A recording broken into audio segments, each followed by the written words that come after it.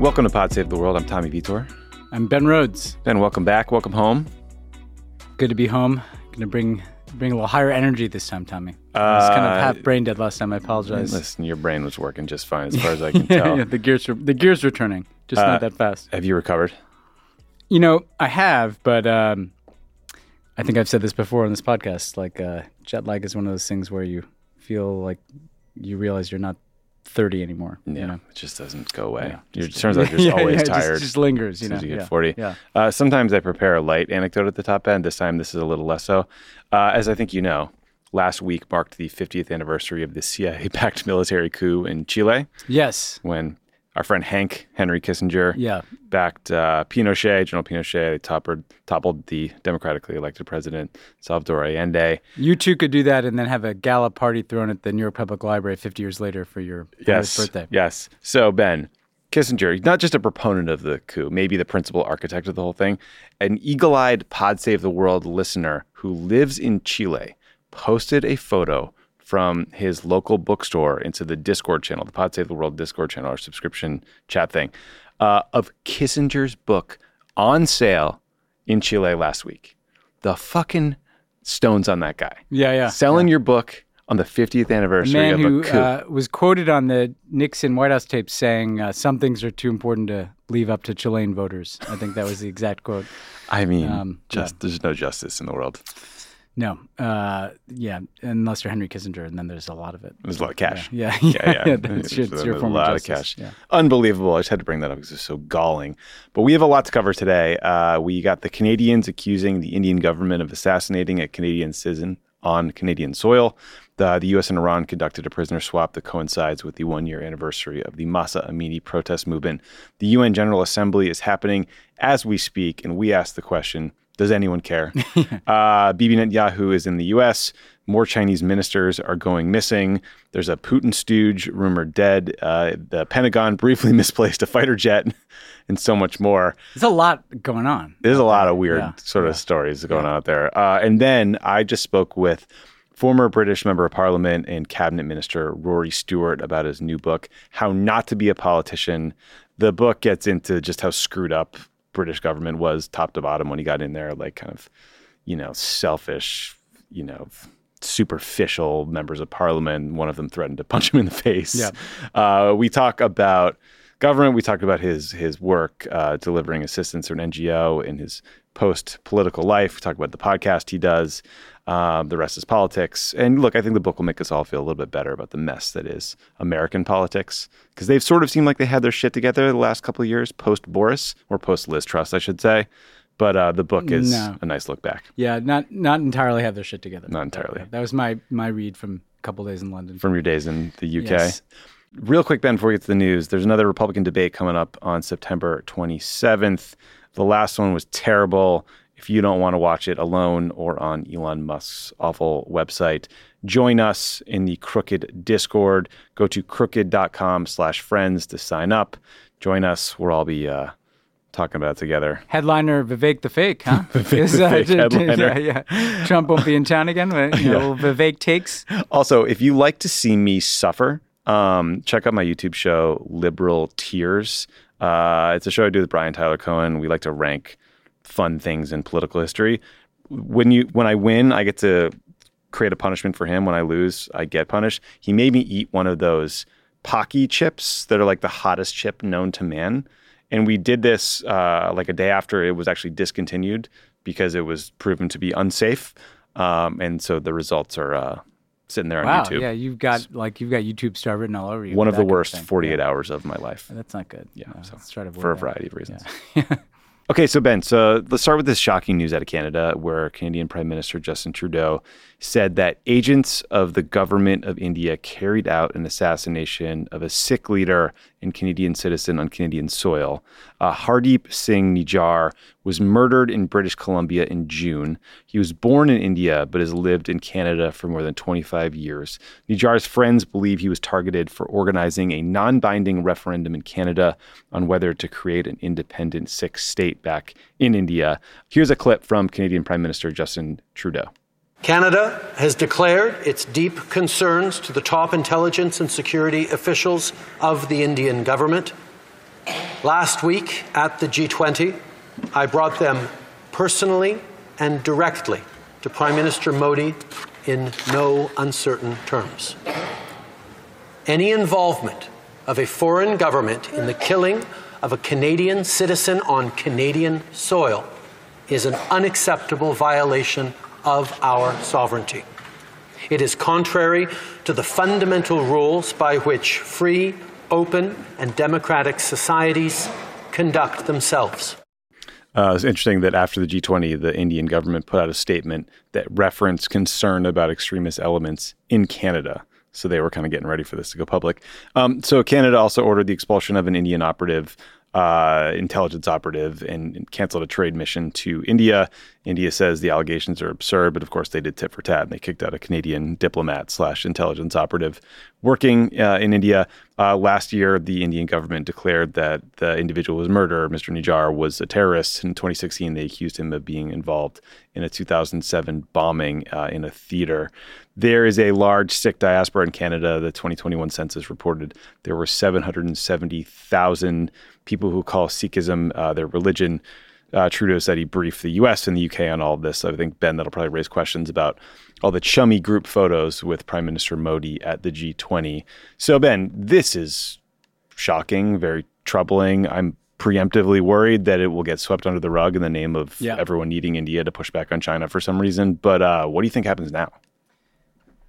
Wow, yeah, this is a big one. And I was just in Montreal actually this weekend. I actually saw Prime Minister Trudeau came by reception we're having, and then how's he looking? He's looking very good, actually. Nice. The haircut looked high and tight and well shaped. Yeah, it was well done. I mean, as someone without hair, I particularly noted it. And then I actually was moderated a panel with Melanie Joly, the Foreign Minister. Mm-hmm. Fantastic. Cool. Going to come on the pod, by the way. Nice. How many languages does she speak? Like 9, probably. Yeah, well, more than us. Let's just say that. Better English too. But to get serious here, first of all, I think we really need to stop here and I know we've been favorable to Trudeau on this podcast, but I think he deserves a lot of credit here. Yeah, this is not easy because for it's not easy. That size. And it's a smaller country, and we've seen a lot of countries kind of look the other way at autocratic behavior. Put other interests first, trade interests, or not wanting to rock the boat too much. And what I like about this, it was these are the facts. And, I saw today the Indian government came out and kind of aggressively denied this and took some shots at the Canadians. Trudeau came out again and said, we reject that denial. We have this information. We're just following the facts where they lead. And it leads to the conclusion that the Indian government killed this person, by the way, right outside a Sikh temple, too. Yeah. I mean, this was a brazen, a bunch of guys in masks and guns just, assassinating somebody. It is part of a very worrying trend in terms of countries doing this generally. The most notable one, of course, is Khashoggi in Turkey, the kind of killing of people outside of the borders. I mean, you don't want to see extrajudicial killing anywhere, but violating kind of the most basic rules of international relations. It's a worrying trend about Modi and his government. It's worth pointing out that there's 2 other Sikh leaders who have mysteriously died around the same time, one in Pakistan and one in the UK. Yeah, and we've talked, by the way, on this podcast about some of their efforts, to roll up a Sikh separatist inside of India. But they shut down internet to an entire province, the whole state. Yeah. And by the way, not as if there's some civil war happening in India, too. I mean, so it speaks to kind of a paranoid autocratic mindset that we see infusing Indian politics under Modi. So it's worrying, and it's good that Trudeau did this, and it's good that by the way, credit also to the Canadian Conservatives who have, got a bit of a MAGA flavor to them of late, but they kind of all rallied together. I thought that was important. That must feel good. Yeah, the opposition leader said if this, remember that? Yeah, he was very clear on and kind of backing the government on this. That's the first point. The second point is, this is clearly based on Canadian intelligence. Canada is part of the Five Eyes. So I would be absolutely shocked if it were not the case that the U.S. and or the U.K., Australia, New Zealand, that this is not intelligence that draws on potentially, I don't know, but you'd have to assume that that this is something that might be based on intelligence that we might have. I would hope that the Biden administration doesn't duck this thing because it's geopolitically inconvenient. Because I don't care what your China strategy is. I don't care how much of a foot rub Modi got with the state visit. And this is a very close ally just to the north of us that is a solid friend and partner on everything. And if their people in their country are getting killed, we should have something to say about that. So I haven't really seen much comment from the U.S. government yet, but I would hope that we don't duck this. And that leads to the point of, like, we've talked to this before, like, I understand the geopolitical motivation here. India is a country of over 1 billion people. Obviously, any China strategy would be stronger if India is part of a collection of countries or, opposing certain behavior by the Chinese.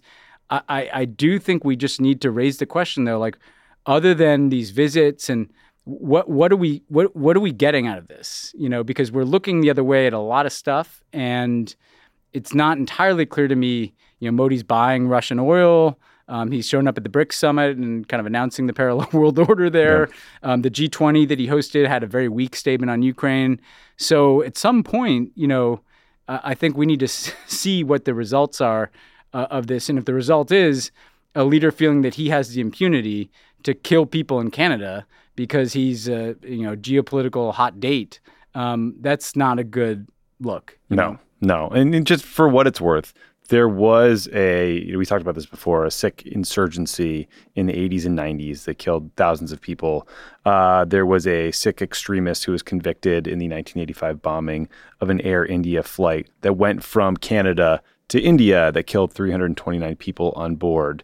But that's, ancient history. We've seen no evidence that this individual who was assassinated in June was involved in anything violent. And like, what are these guys going to organize and do from Canada? Yeah, it's like a non-binding referendum. What are you talking about? He was a separatist. He was in favor of there being a separate Sikh state in Punjab. Not a crime. All true, but yeah, like not a crime, and try to resolve that diplomatically. Protest all you want with the Canadians. India and the Indian government has every right to hammer the Canadian government, to complain if they don't like things that are happening, and to share evidence if they think someone should be detained, but not to go and kill somebody in in front of a temple on the other side of the world. So, like, this is a trend we should be watching. We've seen Rwanda kill dissidents allegedly in third countries, including the U.S., by the way. So, obviously Putin's killed and poisoned people. Mm-hmm. Mohammed bin Salman. All over the place, Mohammed bin Salman. So, I don't really want to live in a world where, like assassinations in third countries becomes normalized. I think that's why I would hope that at least the Five Eyes countries come out and support Canada in the days ahead. Yeah, they just draw the hardest possible line on this front. Yeah. Some good news, Ben, on the Iran front. So there were 5 Americans who in some cases had been detained in Iran for many, many years, I think up to 8 years, were finally allowed out of the country on Monday. Their first stop was Dubai. Then they go on to America after medical checkups. We talked about the outlines of the prisoner swap that got these guys out of prison a few weeks ago. Basically, Iran releases 5 Americans. The U.S. dismisses charges against 5 Iranians in U.S. custody, and the U.S. unfreezes $6 billion in Iranian assets that have been stuck in South Korea because of U.S. sanctions. Basically, that money came from what was at the time lawful Iranian oil sales to South Korea, and then that cash got frozen by U.S. sanctions. The $6 billion gets transferred to a bank account in Qatar, where Iran can use it to pay for food, agricultural products, medicine, things like that. Diplomacy fans like us hope that this swap is some sort of confidence-building mechanism. It could lead to more talks, more agreements. Republicans say this deal will incentivize more kidnapping. These funds will allow Iran to spend this other cash they have on weapons or other malign activities, sort of the same old arguments you always hear. But very good news, obviously, for the families of these hostages. I don't know, Ben, maybe we're not in D.C., so we're like not in the thick of the bullshit, but this doesn't seem like it has reached like the fever pitch that the pallets of cash did or the Bergdahl prisoner swap did back in the Obama days. Do you agree with that? And like, how hopeful are you that this could lead to more diplomacy? Yeah, I mean, the Republicans are kind of running the same play. I noticed there's like 3 different hearings on Iran policy, and yet it just doesn't feel like the temperature is that hot. There's a lot of reasons for that. I think the chief reason is, as we said before, like when this stuff was happening around 2015, it was kind of the main event in our politics for a few months, like the Iran deal and everything. Now you've got, in domestic politics, a government shutdown. You've got an impeachment proceeding that makes no sense. Right. Then internationally, you've got a hot war in Ukraine. You've got a much more intense geopolitical competition with China. It just feels like this is not the same temperature level, no matter how much Republicans will freak out. And there's something kind of healthy about that. Yeah. Now, I do think that this was a multi-step process. And so the fact that each of the steps kind of came off as was described at the beginning of the process, they're released from prison, then they're, in Iran for a period of time, and then they're allowed to come back, and then this money moves around. It does feel like a confidence-building measure. Can we trust each other to follow through on a deal? Will the Iranian government, which is under different leadership than when we made those deals in 2015, follow through on something? They did. The question is, can this lead to nuclear diplomacy that at least freezes the state of the Iranian program in exchange for, probably a larger version of this, like the Iranians get some of the money that has been frozen, that is their money, through creative accounting. And look, if it sounds kind of shady, like it has to go to some Qatar bank, well, that's for a couple of reasons. One, because of our sanctions, it has to be kind of circuitous, but also because we're trying to limit where this money goes. Right. And so the fact that it's in this kind of receivership in Qatar is in part a mechanism to ensure that it goes for these humanitarian purposes. So all in all, like, diplomacy is always complicated. It always involves compromise. People are home. Confidence has been built. This is a relatively small amount of money compared to what Iran has lost of their own money in the enforcement of sanctions. And hopefully it leads to some breakthrough on the nuclear file. Yeah. And hopefully Fox continues to give more coverage like John Fetterman and the Senate dress code than this story. It is worth noting. I missed that, by the way. Like I saw that in our text chain, and you're so good. I'm not like as plugged into the domestic silliness. But if so they want dumb. to cover John Fetterman's hoodies and not the Iran agreement, that's fine. They're obsessed with it. That's They're good. obsessed with it. We could have used Fetterman in his hoodies back in 2015. In tan suit? Yeah, tan suit days. So it is worth noting that there are some Iranian activists who are not happy about this deal, at least the timing, because it comes right at the 1-year anniversary of the death of Mahsa Amini, who's the 22-year-old woman who was murdered by Iran's so-called morality police. That murder led to these huge protests and then a brutal crackdown on the protesters. Human rights groups believe that up to 500 protesters have been killed in the past year. I think at least 7 were arrested and then executed. Tens of thousands have been detained. Because they are the shittiest people in the world, Iranian security forces prevented Mahsa Amini's family from visiting her grave on the anniversary of her death, and they briefly arrested her father. Some Iranian activists say, the timing of this swap or this news is a slap in the face to the people who have been putting their lives on the line to protest. I will say, I completely understand that frustration. The timing definitely is unfortunate.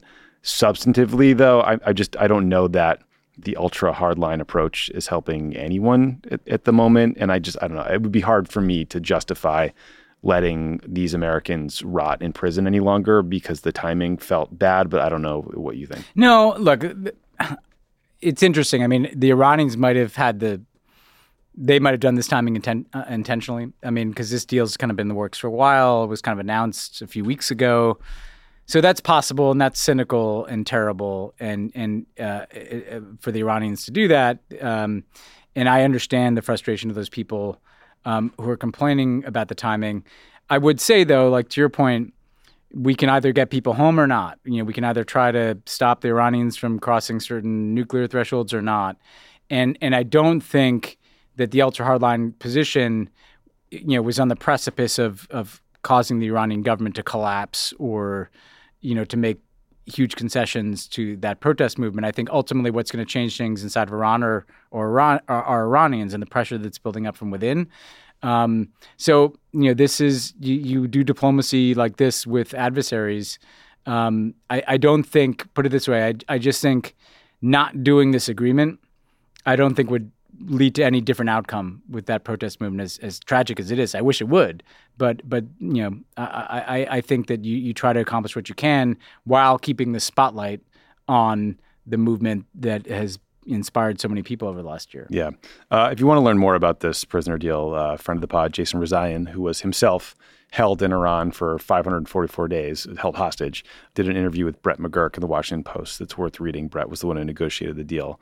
And then we should say Jason and his wife Yegi are huge supporters of the protest movement. Yes. And I think Jason is also supportive of this step. So, it shows there's nuance here. Yeah, there's a lot of nuance. So, Ben, the United Nations General Assembly, or UNGA, as we call it in nerd world, is happening as we speak. I think it's fair to ask whether it will accomplish anything other than pissing off all of Manhattan because of the traffic. So the leaders of France, Britain, China, and India won't be attending. Putin won't be there either, but he's got kind of a decent excuse in the form of an ICC arrest warrant. So UNGA will be important for President Zelensky and the Ukrainians, who are trying to have as many meetings as possible to rally support for their cause. President Biden gave a speech on Tuesday. Here's a clip. Russia believes that the world will grow weary and allow it to brutalize Ukraine without consequence. But I ask you this: if we abandon the core principles of the United States to appease an aggressor, can any member state in this body feel confident that they are protected?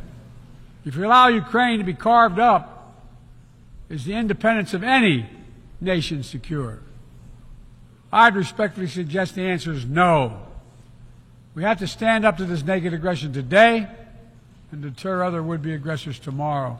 So you hear Biden there trying to make an argument that supporting Ukraine is bigger than just the current fight. So, Ben, let's talk about UNGA itself for a minute. Do you think the poor attendance this year is because the world has maybe decided that the UN is not the place where you get a lot done? Or could this be more mundane? Like there was just the G20, everyone went to India. Now there's the UN General Assembly. I think the next COP meeting is in a couple weeks. Maybe that's just too much travel for these world leaders in too little time. I don't know. I'm making excuses here. No, I think the two things are related. I think UNGA does not matter nearly as much as it used to.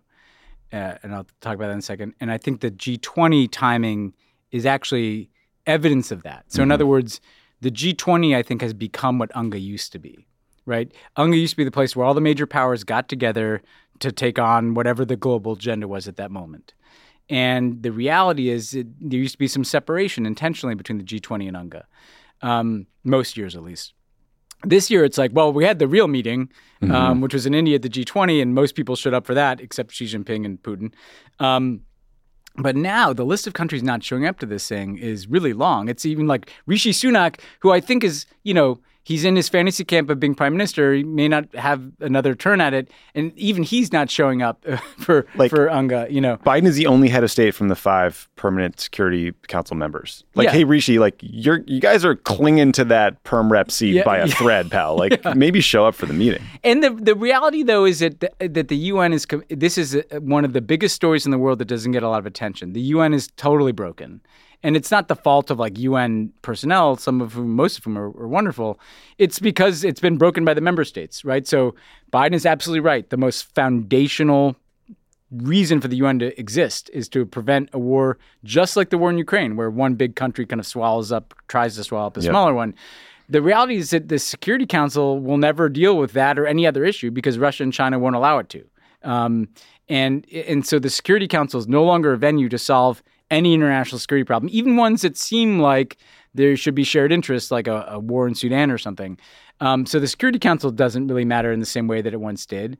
And then there are these other meetings, the BRICS meeting, the G20 meeting, the COP meeting, which a lot of countries will show up at in a few weeks, that feel like, that's where real business is done. UNGA is basically a reason for there to be a bunch of bilateral meetings in New York City right now. It's like you're all in the same place at the same time. You might as well hang out. Yeah, and there's... That's why I'd go, by the way, if I was Rishi Sunak. No, that's true. And there's Macron, there's all these side events, and there's a lot of development work done around the Sustainable Development Goals, and there's, and so there's stuff to do. I mean, I'm actually going to New York twice in the next couple of weeks for things that are of that nature. But I just don't think it matters anywhere. And it's not the fault of the U.S. government. This is just the UN doesn't work the way it was meant to anymore. At some point, there's going to have to be some significant overhaul and reform of the UN system. That's very hard when the biggest countries in the world totally disagree. Right. And the permanent members, right, you got Russia and China gumming up anything that we try to do internationally. And then you have the non-permanent members, which right now includes Gabon, which has had a coup. Yeah. So no one knows how to deal with them. The U.S. hasn't recognized it as a coup Yeah. yet, nor have we recognized Niger as a coup yet. Yeah. So yeah, it's incredibly complicated, and the processes are broken, and no one has figured out how to I'm fix nostalgic for the old UNGA, the good old days. Yeah, the good old days. Big multilateral meetings and like lots of different countries. Like and Gaddafi giving a 2-hour speech. Yeah, pitching a tent at Trump's place in Bedminster. That actually happened.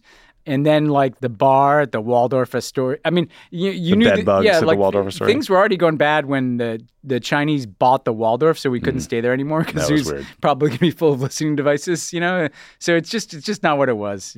It is not. I mean, you remember in 2009, Obama chaired a Security Council session that passed a resolution on nonproliferation, nuclear nonproliferation. It was a pretty big deal. Like there was big business being done at UNGA. And we did a bunch of Middle East peace stuff, right? We did Sudan, like, Yep. the whole midwifing of the South Sudan independence. Like there's just a lot of stuff that kind of stuff doesn't happen at UNGA anymore.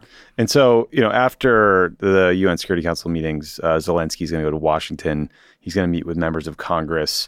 There's a bipartisan meeting on the Senate side where he's probably got enough support to get more funding. I wonder what kind of meetings he'll get with Republicans on the House side. There's real concern at the moment about, Congress passing any funding bill, let alone with an extra $20 billion for Ukraine. The New York Times, Ben, had a big piece about how Zelensky's tone is shifting from kind of pressuring countries and maybe scolding people a little bit to gratitude. I'm sure that's so grating for him, given what Ukraine is experiencing, but it's also probably smart politics given how the vibe in Washington right now. I think, first of all, the Zelensky's trip here, the DC piece is much more important than the New York piece. I mean, he hit the notes today about the global food crisis, but it kind of feels like enlisting a lot of global South countries to the Ukrainian side is just not happening. That doesn't mean he shouldn't do that work. But I'm curious about the Kevin McCarthy meeting, because Kevin McCarthy is a real tough guy talking about no blank checks for Ukraine and stuff when he's doing like right-wing media. I'm trying to imagine Kevin McCarthy sitting across the table from Zelensky and telling him, I can't provide you with this assistance because Matt Gaetz might force a vote against because he's mean to me. Yeah, because Matt Gaetz might be mean to you. I mean, think about that. Like, there's like tens of thousands of Ukrainians dying, and Kevin McCarthy's more afraid of Matt Gaetz than he is committed to supporting Ukraine. I think what he wants to do, Zelensky, is really fortify not only the Democrats, but the Republicans who do agree with him so that they become more invested in pressuring McCarthy and the crazy House Republicans. I think probably what we're looking at here, Tommy, is like, and this gets into domestic politics, but like there's going to be a government shutdown maybe. There'll be some huge end of the year spending package that some omnibus I'm sure they'll ram the mess. Ukraine assistance into that. And, the Matt Gaetzes of the world will throw a tantrum and Kevin McCarthy will yell. I think what Zelensky did that was also interesting and notable is after replacing the defense minister, the new defense minister fired every deputy defense minister as like the first thing that he did, essentially. I think they're really trying to send a message that they're rooting out corruption. One thing that I think should be considered with assistance is greater kind of inspector general mechanisms to track. Look, the Ukrainians wouldn't have fired all those people if there wasn't a corruption problem. Yeah. Clearly there is a corruption problem. That's not to say that most of this aid is going in the wrong direction. When some of it is reported too, like overpriced eggs. Exactly. This is not like people stealing, Abrams tanks or something. This is people double counting for food and things like this. But good to kind of show that you're taking that seriously. I think the issue is that they'll get probably that next package, but that's probably the last bit they're going to get before our election. Definitely. And so the whole next year, part of why he's shifting to gratitude is that, he can go to Europe and try to get smaller, installments, but whatever he gets from us this time that's kind of it, that and whatever the, few $1 billion the Pentagon finds buried in the cushions, Yeah.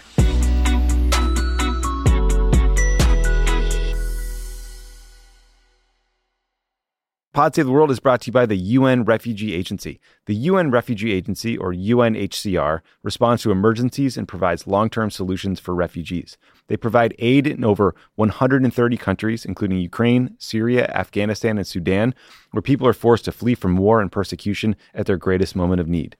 UNHCR helps and protects refugees by providing food, shelter, medical care, and other life-saving essentials. The agency jumpstarts relief in 3 key ways. They transport core relief items stored in even the most remote areas of the world. They deploy expert emergency staff trained to help in crisis situations, and they transfer funds directly to support the emergency. Because of generous supporters and donors, UNHCR can scale up its response within 72 hours of a large-scale emergency. Your support helps provide life-saving aid for refugees whenever and wherever emergencies occur. Donate to USA for UNHCR by visiting unrefugees.org/donation. That's unrefugees.org/donation. This show is sponsored by BetterHelp. What's the first thing you do if you had an extra hour in your day? Oh man, what would I do? Sleep would be nice. Yeah. Hang out with my daughter.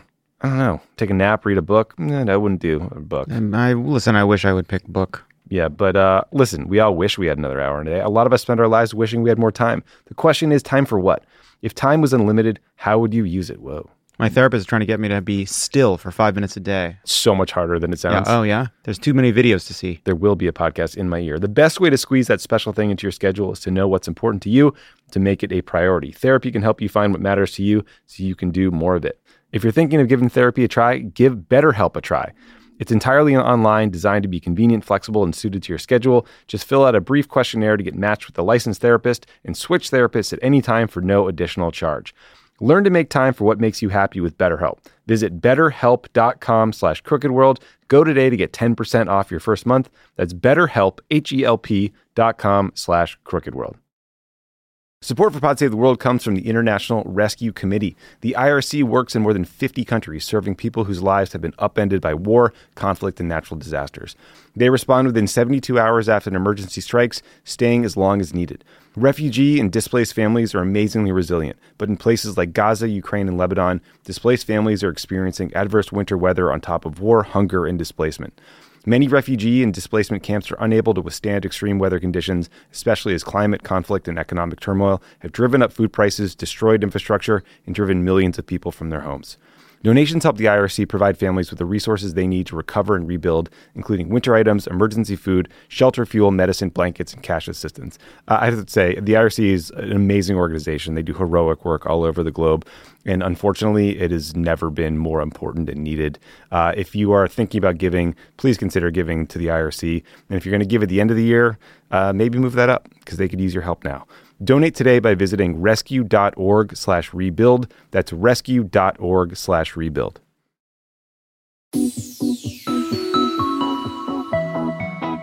Let's talk more about Russia and Ukraine, because you mentioned these 6 deputy defense ministers that have been sacked, summarily fired. They didn't say why, as you noted, but it does seem likely it's about corruption. You mentioned Abrams tanks. Back in January, the U.S. announced we'd be giving 31 Abrams tanks to Ukraine. Apparently, they're just now showing up, so they might make it to the battlefield in time for the very end of this spring turned summer turned now fall offensive, where there certainly hasn't been the kind of progress I think people were hoping to see, but it does sound like in some areas the Ukrainians are maybe starting to exhaust some Russian forces near Bakhmut. There's another point in the south where I think they've broken through the first line of defenses in some small areas, and maybe now that could lead to a broader breakthrough. We'll see. Also, Ben, there was a report in the New York Times that this awful missile strike that hit a market in eastern Ukraine on September 6th and killed 15 civilians was actually friendly fire. It was a Ukrainian air defense missile that, went to the wrong place and landed on Ukrainian soil. Finally, there are rumors swirling that Putin's stooge and Chechen warlord Ramzan Kadyrov is in a coma. Maybe he's sick. Maybe he just did too much MMA and he's really sleepy. I don't know. Maybe he's dead. His Instagram account posted a video of Kadyrov walking around saying he's fine. Go outside. He's loser or something. Some sort of trolly internet speak. But, he's a terrible person. His forces have been accused of committing horrific atrocities. So if Kadyrov were somehow off the battlefield, that might be a good thing. Yeah. If you listen to Another Russia, the podcast I did with Jean Nemtsova, Kadyrov also seemingly implicated in the assassination of Boris Nemtsov. Just a horrible, horrible person. When was that? Was that 05 or 06? No, that was in 2015. Oh, shit. Oh, so later. Yeah. Because his father was in charge, right? Like his father took power in, I think, 2003. I think Ramzan took over in 2007. Yeah. So that would make sense if he was sort of... Yeah, he was he was constantly trying to kind of prove, the trade-off that he has with Putin, which is he gets to kind of have his own militia and do whatever the hell he wants down in Chechnya, but he does a bunch of dirty work for Putin. But, I mean, it'd be pretty interesting if Prigozhin and Kadyrov both, kick the bucket here before, 2 years into this war. I mean, not that with Kadyrov, it seems like there's probably not a linkage, but those are two of the kind of most odious characters that were carrying out Putin's dirty work. Real changing the guard. Yeah, yes, probably not replaced by much better people. But look, your basic update is, I mean, the one thing we should say is that last year, when Ukraine had those big breakthroughs in Kherson in the south and Kharkiv in the north, it was kind of in the fall, but Russia's more dug in this time. Way more, yeah. More trenches. And so if the front line solidifies, I think these questions around negotiation may come up, but Putin has no incentive to negotiate until he knows the result of our election. Right. So I just think we're kind of in a stalemate, hopefully with some gains for Ukraine until, we know who the next president of the United States is. The other thing the Ukrainians are seemingly doing with great effect is hammering targets in Crimea with missile strikes. And they also nearly either took out another major Russian ship and maybe even a submarine that were at port getting repaired. So, they're having some tactical successes. But Ben, back to the UN General Assembly. So on Wednesday, President Biden is going to meet with Israeli Prime Minister Bibi Netanyahu in New York. It's their first face-to-face since Bibi came back to power. The meeting was not held at the White House to show Biden's displeasure with Netanyahu's recent attacks on the Israeli judiciary. Netanyahu will be fresh off his meeting with Elon Musk, helping him mop up after some anti-Semitism charges and some attacks on the ADL. So that's a lot of fun.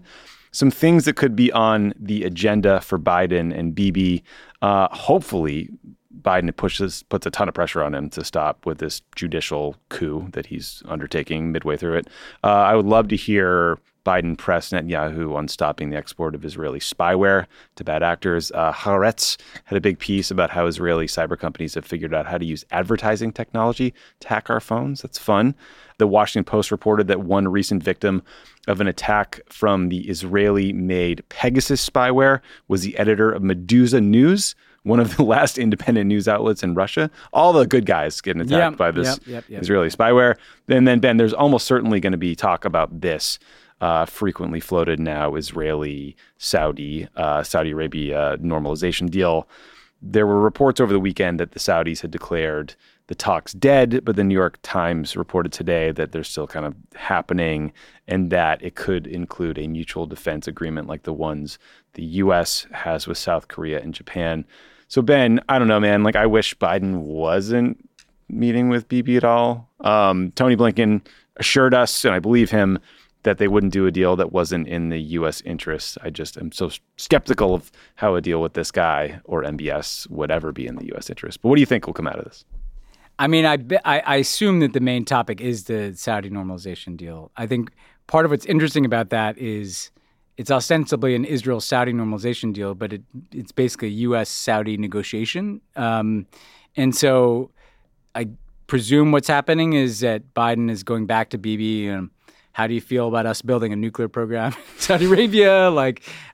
What will you do for the Palestinians that might make the Saudis feel like at least optically they can do this deal? It's all kind of gross. I mean, you have to do it, I guess, but I'm glad he's not at the White House. I'm yet to see either he or MBS kind of take steps that indicate that this normalization deal is something that is good for us. You hear a lot about this deal from the U.S. officials and Tom Friedman, and at a certain point, what are the views of the Saudis and the Israelis on this thing, Yeah, I mean, right. Again, when we talked to Tony Blinken last week, Secretary of State, he was quite clear that they wouldn't be good with a deal that didn't include some real meaningful progress towards a Palestinian state. Yeah. And so I'm just trying to imagine any scenario where Netanyahu's cabinet allows that to happen because they don't want to foreclose annexation of the West Bank. That they're kind of dedicated to that, right? It's kind of like core part It's of like their identity. favorite thing. Yeah, and so I mean, I guess like the other question is like in the interim, it's not as if they should be, the kind of impunity for settler violence, the kind of intimidation, displacement of Palestinians that we've seen. I hope that's on the agenda too, and not just kind of like what kind of symbolic announcements might they make, around a Saudi normalization deal. So I don't know. It's I'm always a little cynical when it comes to Bibi because Bibi is the most cynical Personal life. one of the most cynical people on earth. So we'll see what comes out of it. Not hugely optimistic here. Detested by generations of American officials. Yeah. Okay, Ben, lots of little updates on the U.S.-China front. So first of all, our friend Jake Sullivan, President Biden's national security advisor, had another surprise meeting with his Chinese counterpart, Wang Yi. This time they were in Malta. Yeah, super spy movie-ish, Very spy movie. Yeah, I like the venue. It's You like that? I mean, it seems like I figured, I looked at a map, it's kind of in the an middle. island in the middle of the Mediterranean. Yeah. Maybe next one can be in like Monte Cristo or something. Like under a casino. Yeah, it's like it's like you live in Venice, I live in the east side. I guess it is. Is it kind of halfway in between? I don't know. Sort of. Yeah. I don't even Next know one will be on anymore. like a Pacific island somewhere. Well, it was also convenient for Wang Yi because then he went directly to Russia, where he has 4 days of meetings. So Biden's team, they want to ease tensions with China. Yeah. They want to convince them not to give the Russians any weapons. They want to reopen military talks, and they want to prepare for a potential meeting between Biden and Chinese President Xi Jinping in November. Putin is supposed to go to Beijing next month. That is not ideal. But Ben, in more China news, a while back we talked about how the Chinese foreign minister just disappeared for weeks and weeks and weeks. Yes. And then was summarily replaced. The Wall Street Journal reported that his crime was having a baby out of wedlock while serving as the ambassador to the U.S. And now things get even weirder as China's defense minister, Li Changfu, has now disappeared. He has not been seen in public for 2 weeks. There are reports that he might have been arrested for disloyalty or corruption. Hard out there for a Chinese cabinet minister, man.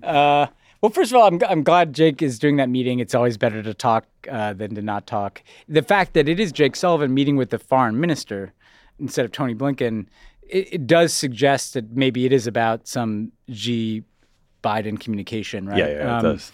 Now, these disappearances, I don't know, man. Like, first of all, like the kid out of wedlock, you always wonder, like, that feels like half the story. Like, I'm sure that's enough to get you in trouble there, but like, Maybe if you don't disclose it, you're considered a security threat. Yeah, or maybe he something. lied about it. Yeah. Didn't fill out his SF-86 form. But man, right? if that was a crime, Boris Johnson would be in jail like 6 times over, right? Yeah, seriously. What are we doing here? But I mean, this is just a hell of a way to run a superpower, right? Like the defense minister's disappearing, the foreign minister's disappearing. At the same time that they're not car China's keys. supposed to be building this parallel world order, I mean, like they seem to just kind of treat these senior officials like these disposable ornaments that they don't even have to provide an explanation for their disappearance. It's wild. Yeah, It is truly wild. Totally wild. Also, did you notice that there was a bunch of reporting at the same time? I always notice when there's like similar reports at the same time, because to me it suggests like a purposeful briefing. There are some stories about the U.S.-China sort of like intelligence wars. The Times did a big one. Yes. Part of them said like the U.S. thinks that the Chinese spy balloon program has been stopped. There's more reporting about how Xi Jinping didn't know about it, was really mad about it when he learned, blah, blah, blah, felt embarrassed. And then there were some interesting details in the Times about how hard it has been for the CIA to do any recruitment in China because there's cameras everywhere. Facial recognition technology says you can't just like, put on your like Mr. Magoo, fake nose and glasses thing. The good old days is tradecraft. The tradecraft is gone. Raincoat and glasses. It even says they can measure the gait of U.S. spies. So you get a limp like the usual suspects. Yeah. And it said every U.S. official that gets a job in like the intelligence world apparently is just deluged with LinkedIn requests from random Chinese officials who just want to get to know you. Yeah, the hard target there, and we've had some catastrophic incidents of like networks getting rolled up in China.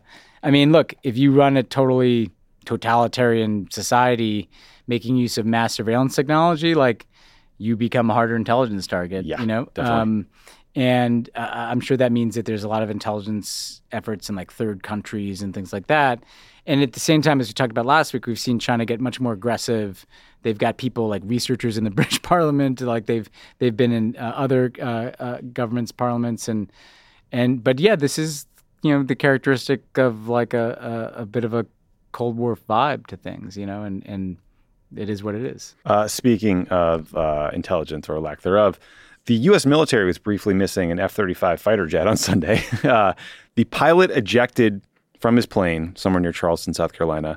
U.S. radar lost track of the thing somehow. If I were the military, I'd spin this and say, it turns out our stealth technology is just too good. Yeah. So the Joint Base Charleston Twitter account tweets out the following message, quote, "We're working with Marine Corps Air Station Beaufort to locate an F-35 that was involved in a mishap this afternoon. The pilot ejected safely. If you have any information that may help our recovery teams locate the F-35, please call the Base Defense Operations Center at blah, blah, blah, like it was a missing dog or something." Yeah. That tweet was probably not the best idea, Ben, because by the time I saw it on Twitter, F-35 was trending along with Havana and cat turd. I think there must have been a right-wing thing that just flew to Cuba. So some lovely conspiracy theory bait there.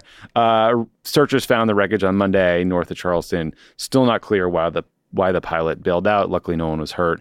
But I'm sure a lot of people are going to be demanding answers about why a $135 million plane is now a flaming pile of metal. I was going to say, have you ever lost anything that cost over $100 million? Not that I can think of. I lost a lot of AirPods. I left my fob at home today. I had to get it up. The building. But it's not $135 million. It's not like something you. I mean, I think Tom Cruise should have been enlisted. I mean, it seems like it's, he wouldn't have bailed out of that thing. He wouldn't have bailed out of that thing. He would have figured out a way to land it. He would have rode it to the ground. No offense to the pilot. It's not great, and it is it's an expensive piece of hardware. I mean, when people talk about cost overruns in the Pentagon, the F-35 program is on that list. So it's like a $1 trillion program. You can feed a lot of people with that one plane. Yeah. Now, Ben, I don't want to be mean, but I did see someone tweet that between this and Aaron Rodgers, it's been a tough week for overpriced jets. Oh God. Not a great feeling to be a Jets fan, Tommy. I was finally fully on board with our ayahuasca taking, Joe Rogan podcasting, but he charmed everybody on Hard Knocks, Yeah, he did. 4 plays in, now we've got, I'm sure that the international world don't care about the Zach Wilson era. If they're getting Chilean coups at the front, they're getting Zach Wilson in the back. It's not good. Mac Jones isn't that much better. No, Patriots suck. Mac played okay. Okay, Ben, file this under only in Australia. This is a real... Oh, good. It's been a while since this is your favorite genre. Yeah. This is a BBC News headline.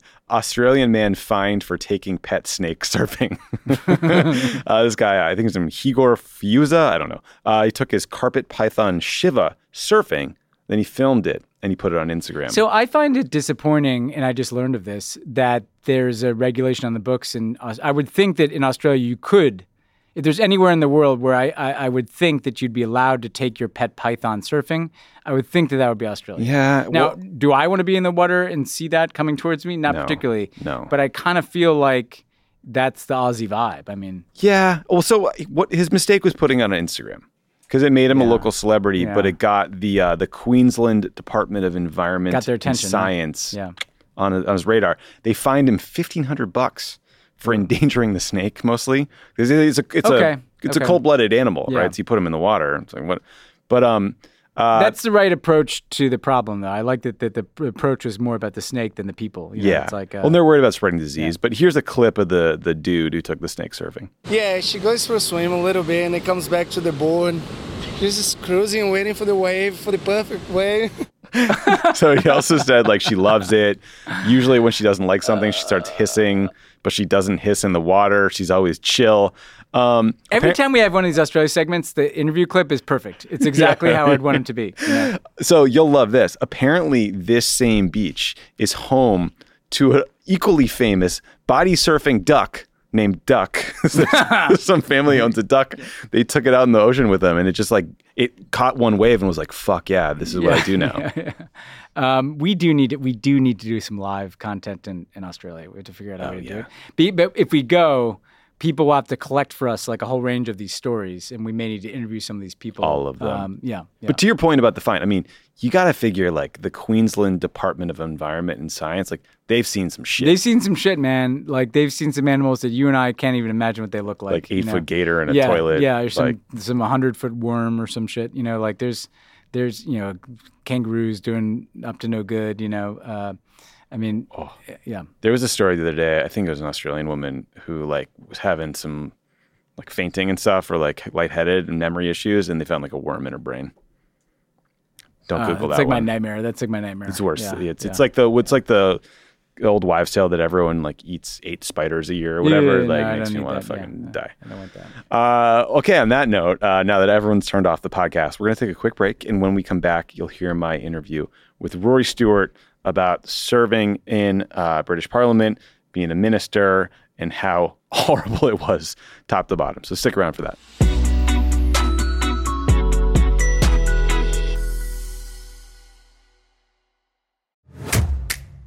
The Crooked Store's latest collection has a clear message for anyone trying to take away abortion rights. Don't. The No Trespassing collection features 4 different designs, each inspired by a different state where abortion is under attack. There's Stay Out of My Swamp for Florida, Stay Out of My Hole for Arizona, Stay Out of My Prickly Pear for Texas, and Stay Out of My Strip for Nevada. But obviously, I'll be wearing these no matter where I am. A portion of proceeds from the collection will go to Vote Save America's F-Bands, the Fight Back Fund, which currently is supporting abortion rights organizations across Arizona, Nevada, and Florida. Head to crooked.com/store to shop. Hi, I'm Erin Ryan, a writer and host of the podcast Hysteria. And I'm Alyssa Mastromonaco, former White House Deputy Chief of Staff and also a host of Hysteria. And this week, we were asked to talk about Women's History Month, and on behalf of women everywhere, okay, fine. Our show Hysteria is about the way news and culture impacts women in America every week of the year. From the latest on reproductive rights to the ways pop culture handles women's stories. And not just because it's March, okay? We exist the other 11 months of the year, too. What? Don't... You heard it here first. Don't even get us started on our exclusive YouTube series, This Fucking Guy, where we try to figure out how the worst people in America got to be so awful. So if you're looking for a pod that's by the ladies and for everyone, make sure to subscribe to Hysteria wherever you get your podcasts. Did you know that women make up 56% of law students? That's grounds for bragging rights at a dinner table for your conservative uncle who still thinks women belong in the kitchen. It's clear that the future of the legal field is female. So why are so many legal podcasts and reviews authored by men? Hi, I'm Leah Littman. I'm Kate Shaw. And with Melissa Murray, we are the hosts of Strict Scrutiny. Each week, we break down the latest headlines and biggest legal questions facing our country through the lens of diverse voices to give you expert views you won't hear anywhere else. Strict Scrutiny is your guide to the Supreme Court. New episodes drop every Monday, plus bonuses whenever the Supreme Court takes away another one of our rights. Make sure to subscribe to Strict Scrutiny wherever you get your podcasts.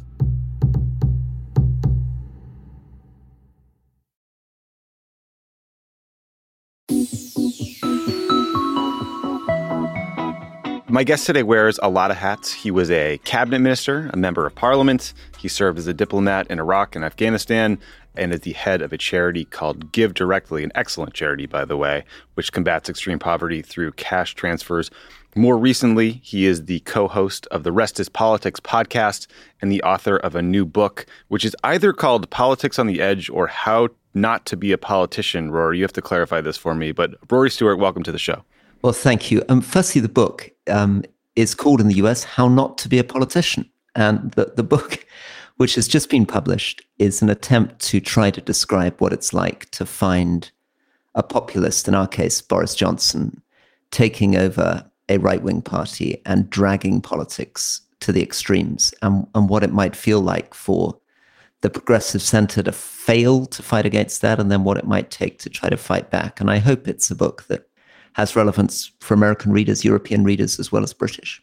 Oh, it feels very relevant. Also, I want to say welcome to the podcasting game. You've had enormous success, but you're a new entry. So just pro tip for you. if you ever want to end a conversation, clear a room, tell people you're in the podcasting business, it'll shut it down. People they'll just walk away. That's the answer, is it? That is you don't so need boring. to tell them that you're a forensic accountant or anything. You just say you're a podcaster. No. Just say podcasting. So this is a challenging interview for me. There's so much I would like to talk with you about, but let's start with the book. You have a piece in The Atlantic this week that is adapted from the book about Boris Johnson basically throwing you out of the Tory party because you wouldn't go along with his Brexit plan. There's an audio excerpt on the Rest is Politics podcast feed that folks should check out. It's very fun. My question for you, for a long time, progressives in the US, in the UK, we could kind of cry on each other's shoulders. We could at least feel like we are not alone in terms of having the most buffoonish, dishonest leaders running our countries. But now it seems like there's a 50-50 chance that Trump will be the next president, while voters in the UK seem to have moved on from Johnson. What's your secret? How did you guys do it? How can we follow suit? Well, I think the first thing is that we shouldn't get too optimistic too soon. The truth of the matter is, yes, it's great that Boris Johnson, who was a clown, he was a terrible human being, he was a terrible prime minister. It's great that we've got rid of him. But the underlying causes that drove his success, the underlying causes that created populism in the US or the UK, Europe, haven't gone away. And that's basically because the economic system, which you and I and many others believed in, didn't really deliver for people properly. The 2008 financial crisis was a terrible exposure of many of the problems that we had in our countries. Many of our promises about democracy and international relations failed. And I think the populists were right in a lot of their criticisms.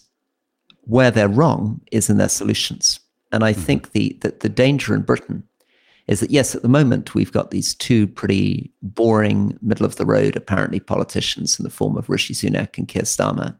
One of them a banker, the other one a lawyer. They're not famous for their sense of humor. They don't seem to have any ideological divisions. But the populist move is still very much there. And the chances are that if Rishi Sunak loses the next election, which seems very likely, the Conservative Party will again take a big lurch to the right and again be very dominated by an anti-immigrant, nationalist, culture war, populist fringe.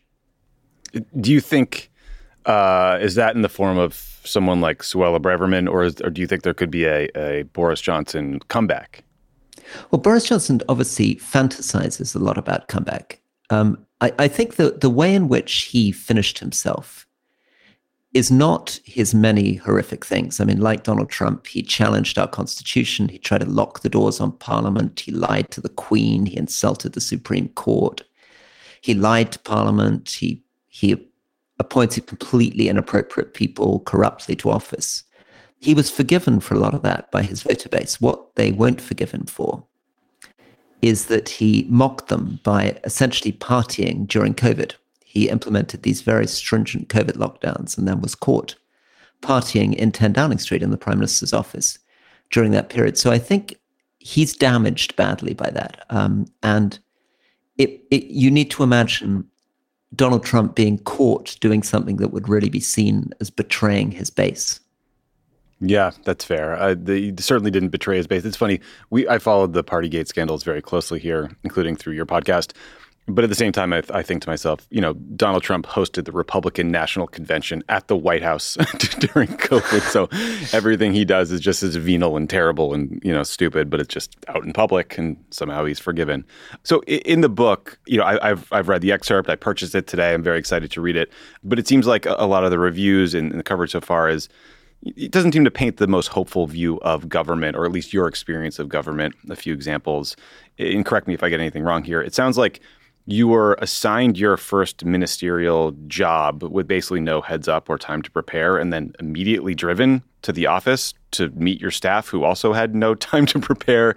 It sounds like David Cameron could be at times uninterested in policy and maybe a little bit oblivious to political threats like populism. Parliament sounds like it's a lot like the U.S. Congress, full of kind of phony, dishonest people, one of whom threatened to punch you. So, is your theory of the case here that, look, we got to get this all out there, sunlight is the best disinfectant, and then we can fix things, but first I got to tell the truth about how bad it really is? Yes, I believe strongly that you don't fix things by covering things up. You fix things by being brutally honest about the problems and then challenging people to come with you and fix them. And in the UK context, the problem is there is far too much power held in the center. And this is basically, we're being run by a 19th century parliamentary system. And I think it's probably true to some extent of the US too, that these are old-fashioned constitutions created a very long time ago in a world before we had a fully educated, mobilized population. We've now got a very educated populations who are immensely capable, immensely empowered by social media.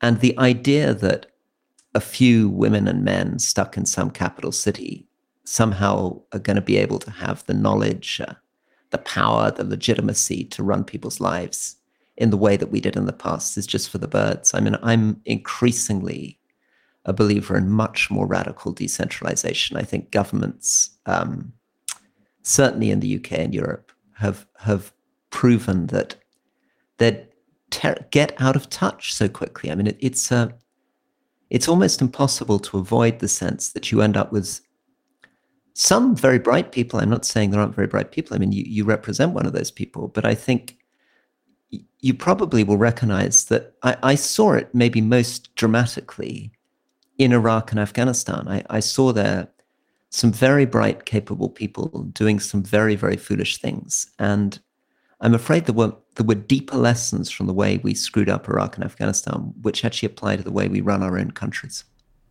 I think that's right. I noticed that Prime Minister Rishi Sunak is not coming to the UN General Assembly this year, nor are a bunch of other leaders. Curious what you make of Sunak's skipping of UNGA at a time when there are some questions about, the UK's global influence post-Brexit. Is this too many summits in a row? Is this something deeper? What do you make of it? I think it's very, very sad.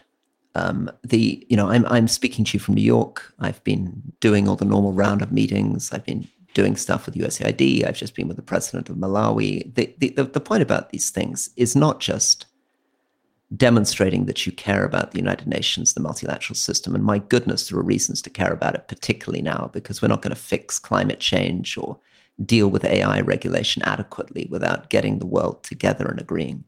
But it's also just a much more efficient way of world leaders meeting each other. And one of the great reasons that we all come here is that we can, in a day, meet 14, 15 people who we'd otherwise have to fly to 14, 15 countries to meet. So I'm very disappointed Rishi Sunak isn't here, and I think it represents a real lack of ambition and vision from the British government. One of the things I know you've been doing on the margins of the UN General Assembly is talking to people about the excellent nonprofit you work with, Give Directly. We were emailing last week about some of the work Give Directly has been doing in Morocco. It seems like the general theory of the case, and correct me if I'm wrong, is that people in extreme poverty or those recovering from a disaster, they don't need some guy like me in Los Angeles to send blankets. They need cash to buy whatever they think they need at that moment. But how does Give Directly find people in rural Morocco or Eastern Libya and connect with them and inform them about this program and this opportunity? So, well, firstly, thank you, Tommy, and thank you for raising it, and thank you for actually providing your personal support to people in Morocco who are, as you said when we were talking last week, in the most desperate situation. I mean, it's unimaginable. I was in southeast Turkey after the earthquake, and they're trying to come to terms with 42,000 people killed in about 2 minutes, or talking to friends in Marrakesh, and the sense of the aftershocks, the sense that it's not just the trauma of the loss of seeing your friends and relatives killed, it's the sense that the aftershocks continue to haunt you. So I think that's the first thing. Thank you for raising this issue, because it is so important that we remain engaged with these things. Secondly, I thank you for pointing out that actually often, if you've been through a terrible disaster, the most useful thing you can do is be given cash. It's very difficult for you or me to work out whether it's actually impossible for you or me to work out whether somebody whose entire building has been destroyed by an earthquake, what it is they need. The temptation is, you put a bunch of clothes in a van and you send it off, or you send food. But actually what happens is the food arrives. I mean, maybe you send maize from Idaho, it arrives, and the recipient sells that in order to get cash to buy what they actually need, which might be a tent over their head, or they might need to get their kids back into school, or a family member may have a medical emergency, or their business may be collapsing. So the best way that you can respond to these very different individual needs is to get them cash. And how do we target? Well, Give Directly has been working in Morocco for many years. We've got staff on the ground. We're specialists in delivering cash.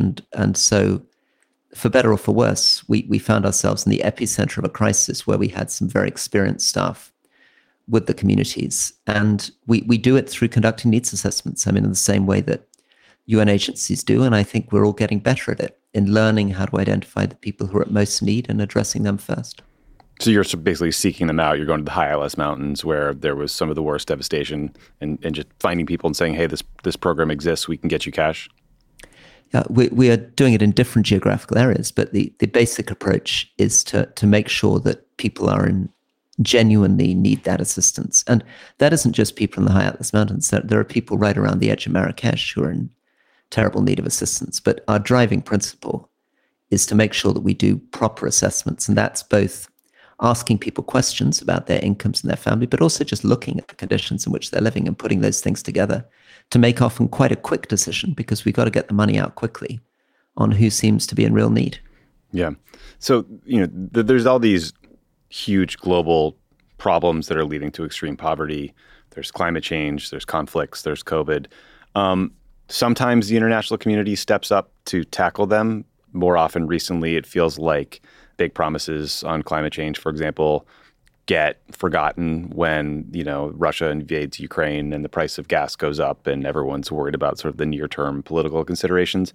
What role do you think nonprofits and NGOs like yours play at a time when there's this broader political dysfunction, not just in capitals, but also at the UN, which, hasn't been able to get a lot done these days? I think the major thing that we can do is to provide hope. You're absolutely right. People are turning away from extreme poverty.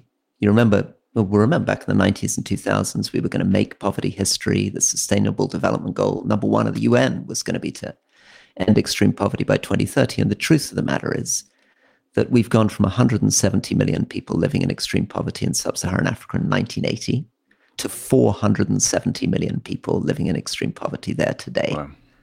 And there are many things that have gone wrong along the way. Many of the things that actually drove those movements in the 90s and 2000s are less strong. Churches are less strong, trade union movements are less strong, international solidarity is less strong. It's interesting also, there's been a change in celebrity culture. It's more and more difficult to get famous people to actually endorse campaigns on poverty because they're worried about being accused of being hypocrites and being marginalized. Music culture has changed.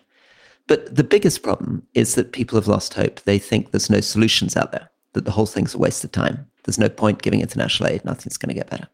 So from Give Directly's point of view, we are there to say there have been over 350 academic papers studying giving cash. And it demonstrates through comparing very scientifically with university partners what happens if you give cash compared to other interventions, that cash can have a miraculous transformatory impact on poverty, that there is a solution, that there's a way of putting the tens of billions of dollars of international development aid to much, much better use, and that this is something that we can fix in our lifetimes. I mean, if you're talking about saving the world, probably from my point of view, one of the biggest single moral outrages of our age is the fact that there are 700 million people living in this world who are eating once a day, once every 2 days, who can't put an adequate roof over their head, and whose lives would be transformed by a gift of $600 or $700.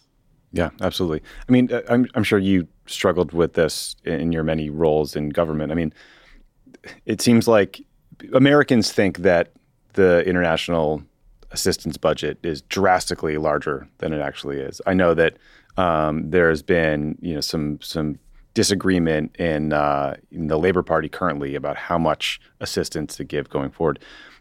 Do you have any thoughts on how to, I don't know, fight those political fights and win them and help people understand that it's in our interests to help people overseas, that this is not money that's getting exploited in some way? I think it's difficult. I mean, if there was an easy answer, we'd all be driving up our aid budgets. Tommy, you'll know yourself that one thing to do is to remind people that there's a degree of self-interest here, that if Africa finds itself in unrelenting poverty, it's a big problem for the world. I mean, 1 in 10 children born in the world will be born in Nigeria by 2050. 40% of the world's population will be in Africa by the end of this century. And if those countries are left in extreme poverty, that is where security threats will come from. It's obviously where migration is flowing across into Europe, but it's also where pandemics will come from, where global insecurity will come from, and also a huge missed opportunity. I mean, look at it on the bright side. These are also, if you invest properly, could be great markets for American goods. They could be fantastic labor force to ally with American capital.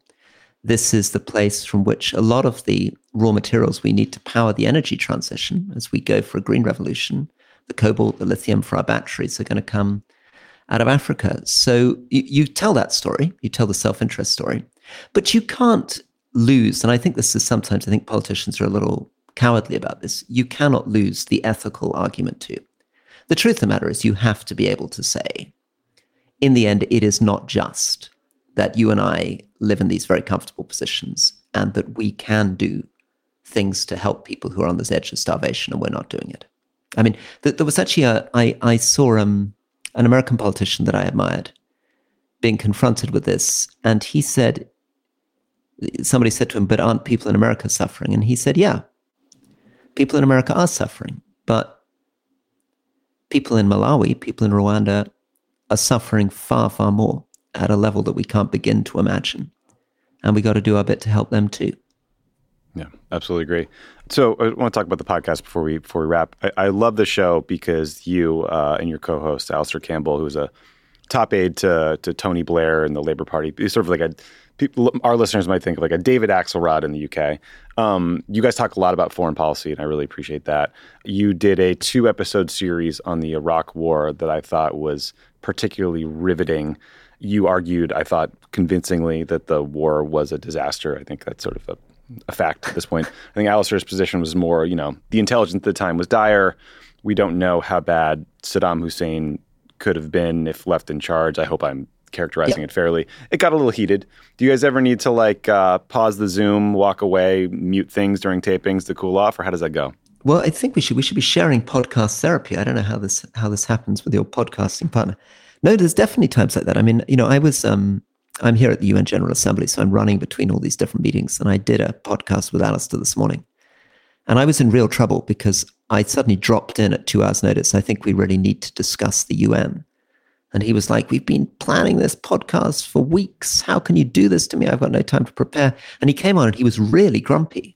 And I was very worried for the first 10 minutes. This is going to be terrible. I mean, he seems so angry with me. I don't know how we're going to make it through this. Somehow he kind of perked up. But yeah, it's an issue. Maybe you two, though, are more chilled individuals. Maybe you don't get drawn into that horror.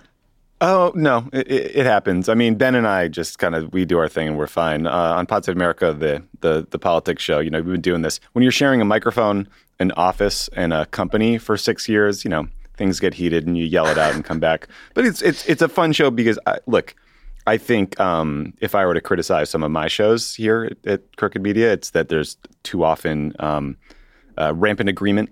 And I like the fact that you guys mix it up. I like that I can hear when Alistair's pissed off. It means he's passionate about something. I think there's value to that. It's riveting listening for a variety of reasons. And, I appreciate it.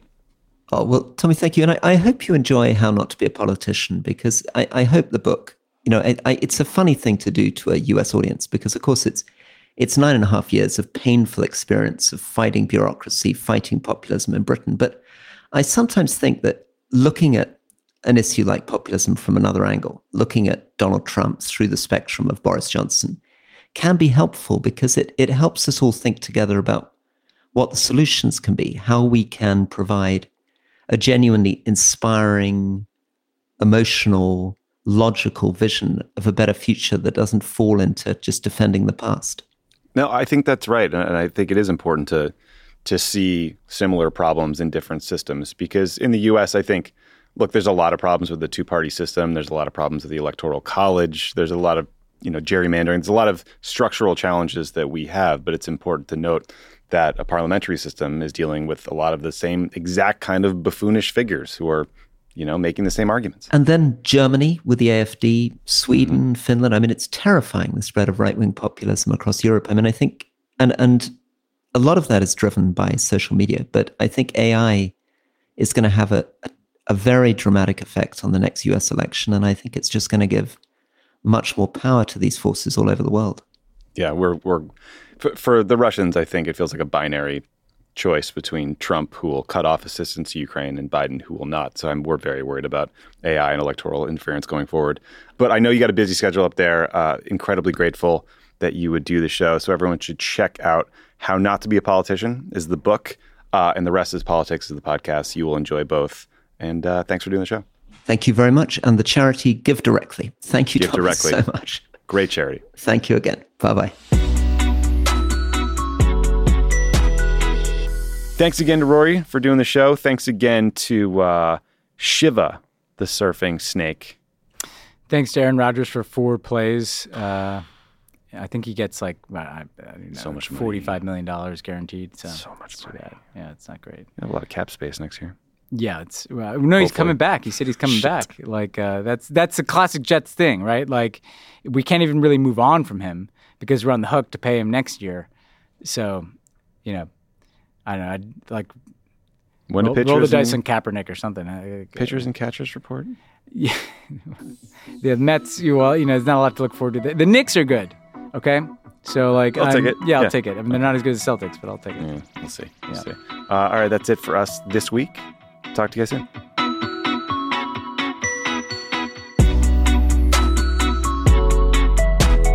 Pod Save the World is a Crooked Media production. Our executive producers are me, Tommy Vitor, Ben Rhodes, and Reed Sherlin.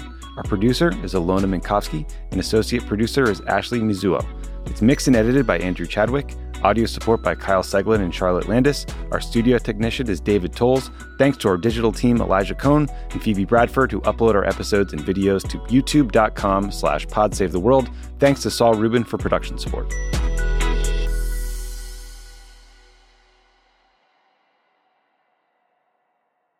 Conflicts don't just get resolved on their own. Most go through a grueling process of give and take, usually behind closed doors. But The Negotiators, a podcast from Foreign Policy and Doha Debates, is putting listeners in the room. Each episode of The Negotiators features one mediator, one diplomat, or one troubleshooter telling the story of how they got the deal. You'll hear about the 1992 peace agreement among rival street gangs in Los Angeles, the U.S. women's national soccer team fight for equal pay, the 1998 Good Friday Agreement in Northern Ireland, and much, much more. Season 3 of The Negotiators, hosted by Jen Williams, is out now. Follow and listen wherever you get your podcasts.